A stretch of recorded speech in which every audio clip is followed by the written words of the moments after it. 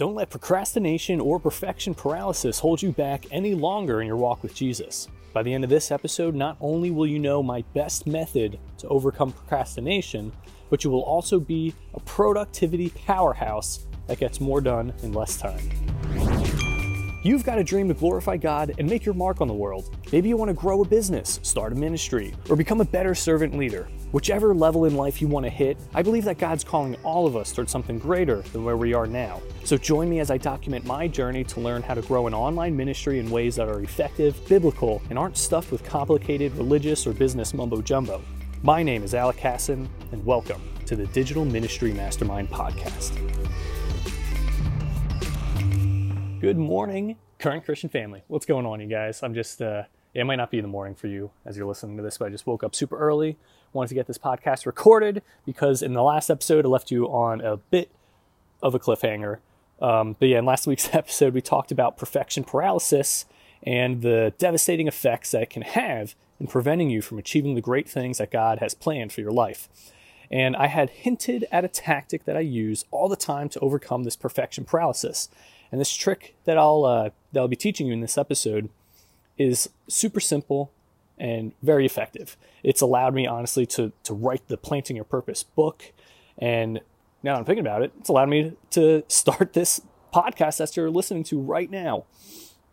And the trick that I'm going to be sharing with you is simple. It's 3 little words. Do it crappy. Don't get confused by the meaning. I'm not telling myself to do a crappy job. Rather, I'm just giving myself permission to start the task, even if it initially does come out crappy. And this is a trick that I actually learned from the writer, producer, Dan Harmon. He's made Rick and Morty, the show Community. He's a fantastic writer, really creative guy. And in an interview, he talks about how his approach to writing is to start with just writing out a bunch of crap on paper. This allows his creative juices to start flowing. Plus, when he gives himself the goal of creating something crappy to start, the expectations, they're just set so low that it's practically impossible to fail or put it off till later. And Dan Harmon, in many respects, is like a genius when it comes to writing, and people expect a lot from him because of the things he's done in the past, but he doesn't allow the burden of expectation to weigh him down.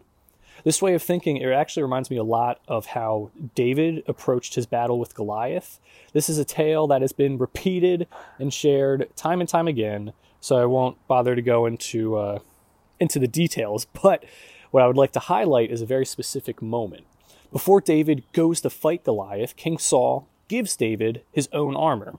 And keep in mind, David is literally a boy. He's maybe 10, 15 years old, whereas Saul, who is not only a grown man, he's known for being the tallest guy in Israel. Not just his little town, but Israel.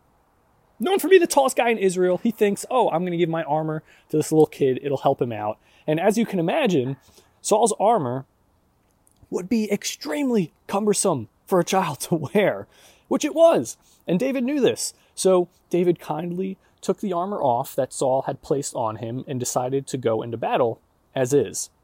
And in our lives, we have people place their expectations on us in a similar way that Saul placed his armor on David. But we need to understand that in many instances, we're good as is. So when I say do it crappy, I'm really telling myself to just go for it as I am. Because even if it does come out crappy, it's still significantly better than producing nothing. And it's something that God can make amazing. And as a wrap-up, I would like to actually end on this note. And that is, the world's most expensive coffee is crap. Now, I'm not saying it tastes like crap. I'm saying it's made from literal crap. There's this coffee called Kopi Luwak. It's the world's most expensive coffee, and it's made from coffee beans that are plucked from civet's feces. Now, civet is not a person. It's actually a type of cat. It's a really large cat, and I guess they eat these coffee beans, and then these people go dig through their poop and then pull those coffee beans out.